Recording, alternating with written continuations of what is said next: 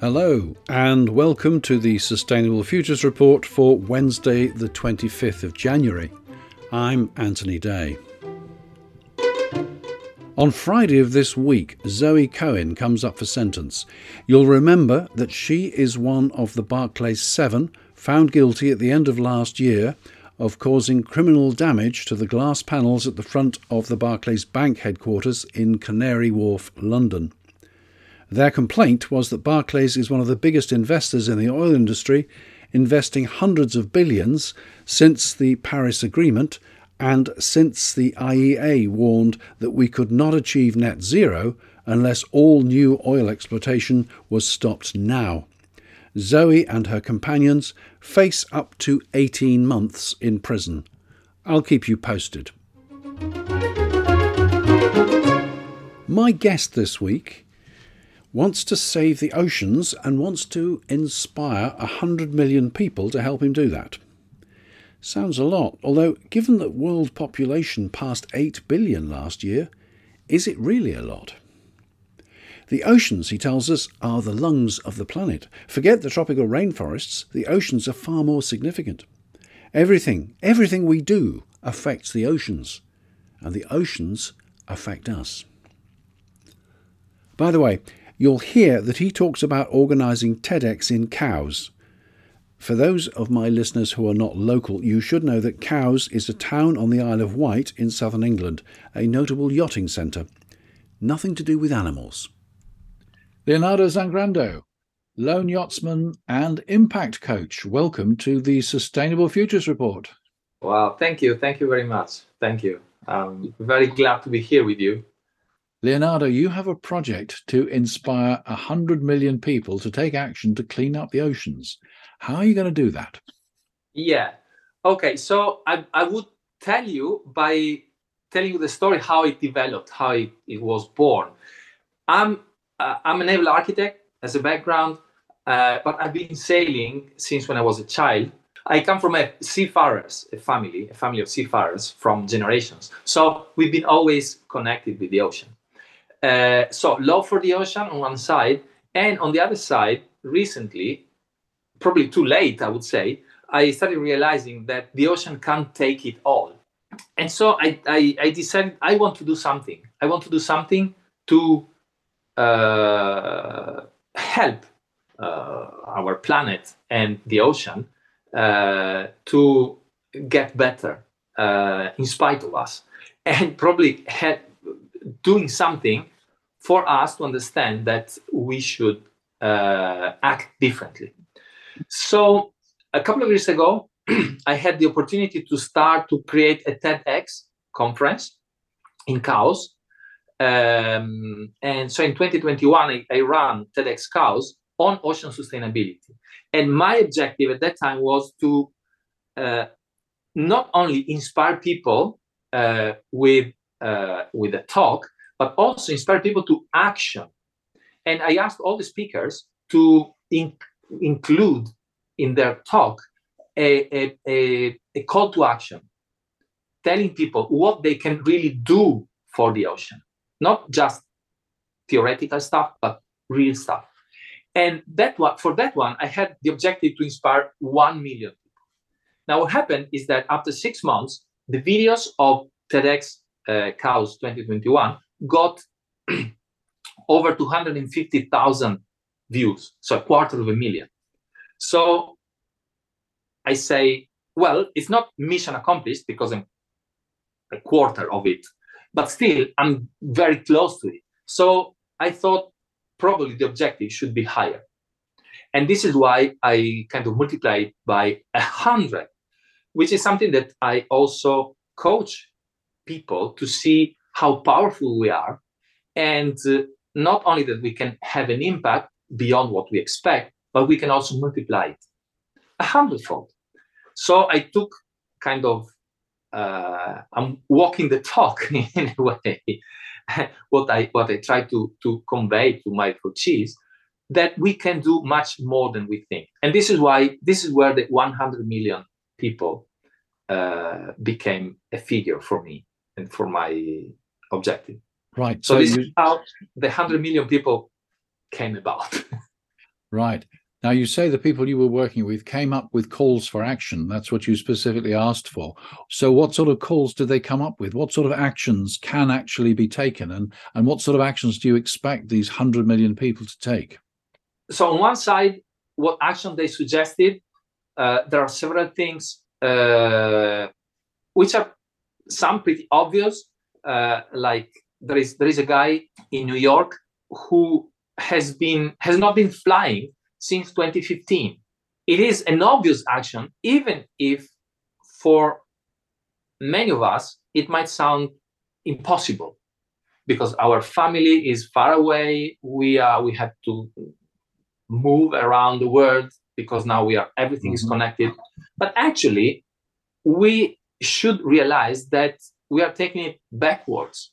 His point is that we created a society where we can be connected all across the world just because of the availability of fossil fuels, not the other way around.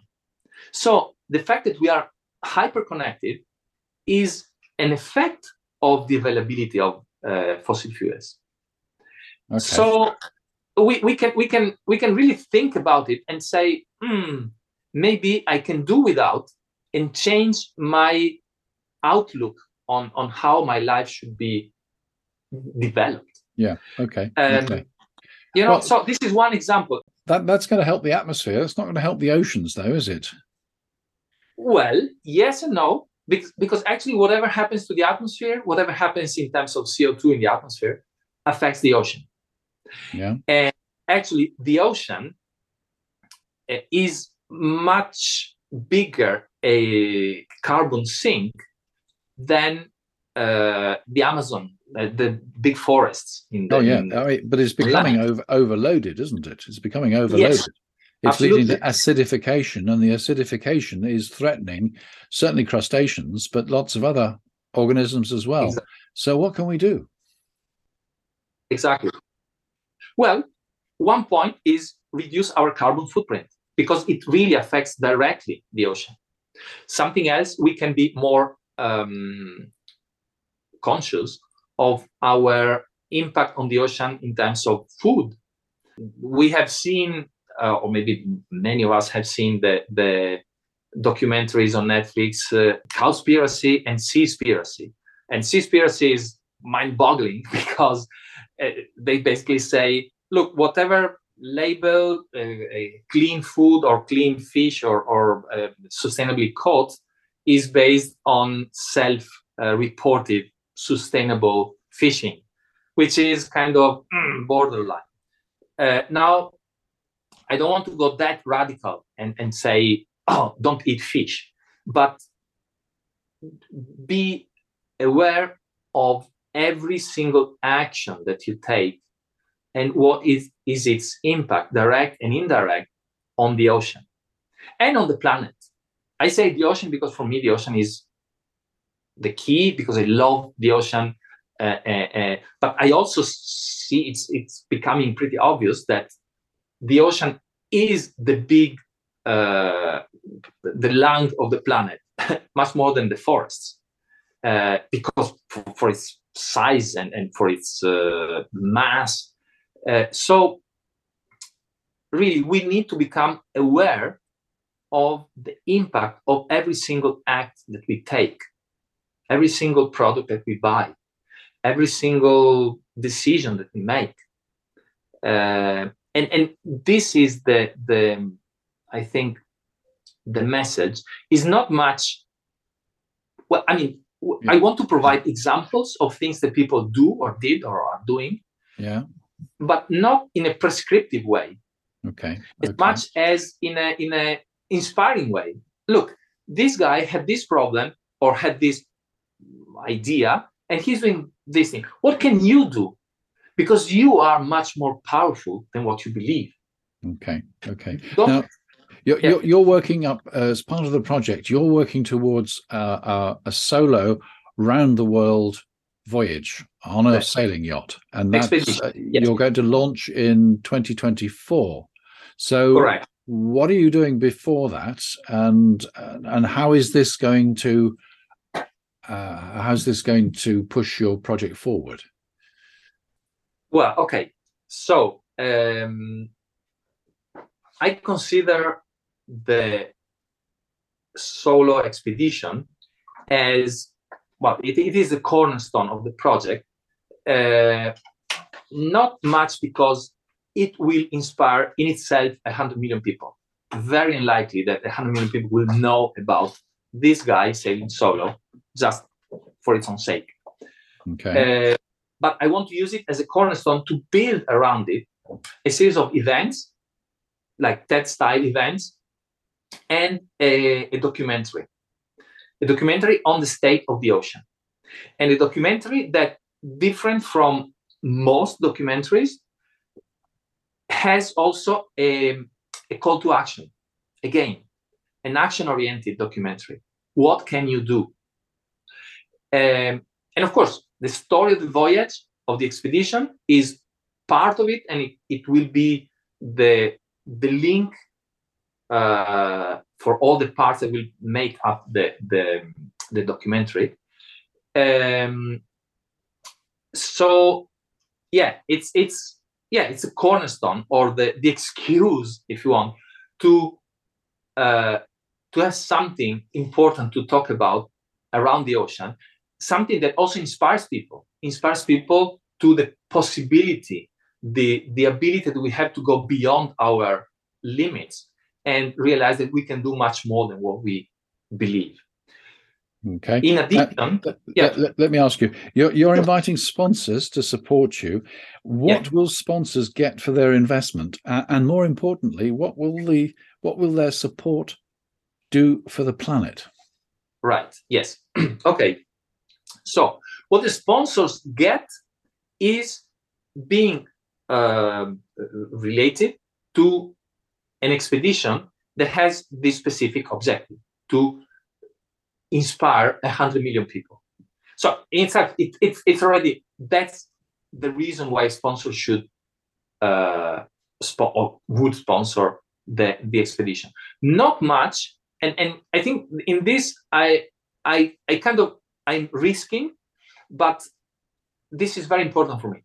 Not much for a race or a world record. I see many cases of sailors who get sponsored because they are racing, and in fact, sponsors are very willing to sponsor a race. And the most modern boats and the most futuristic kind of boats and materials and all the stuff. But this is in a way contrary to my ethos.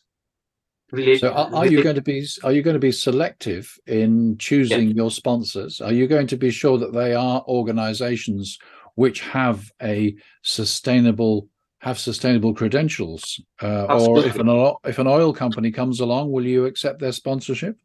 No, thank you.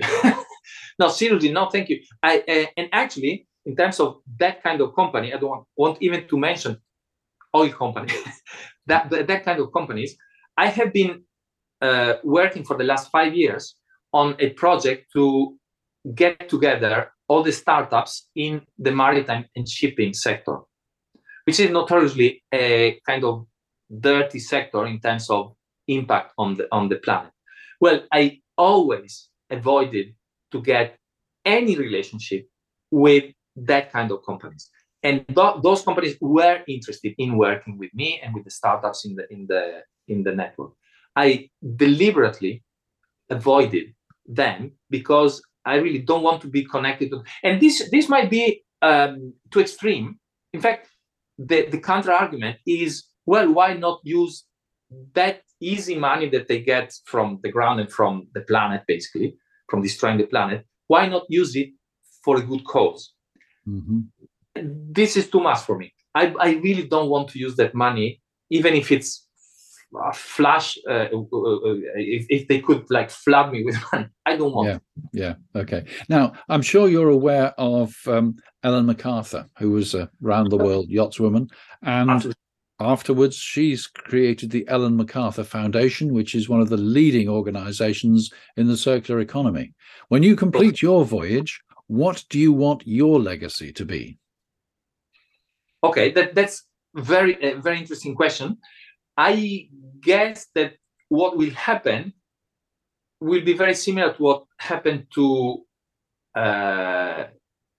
Dame Ellen, which is, I would bet that when she was racing, she didn't have the clear picture of what she wanted to achieve with the foundation. And then this thing materialized in the process. And this is how any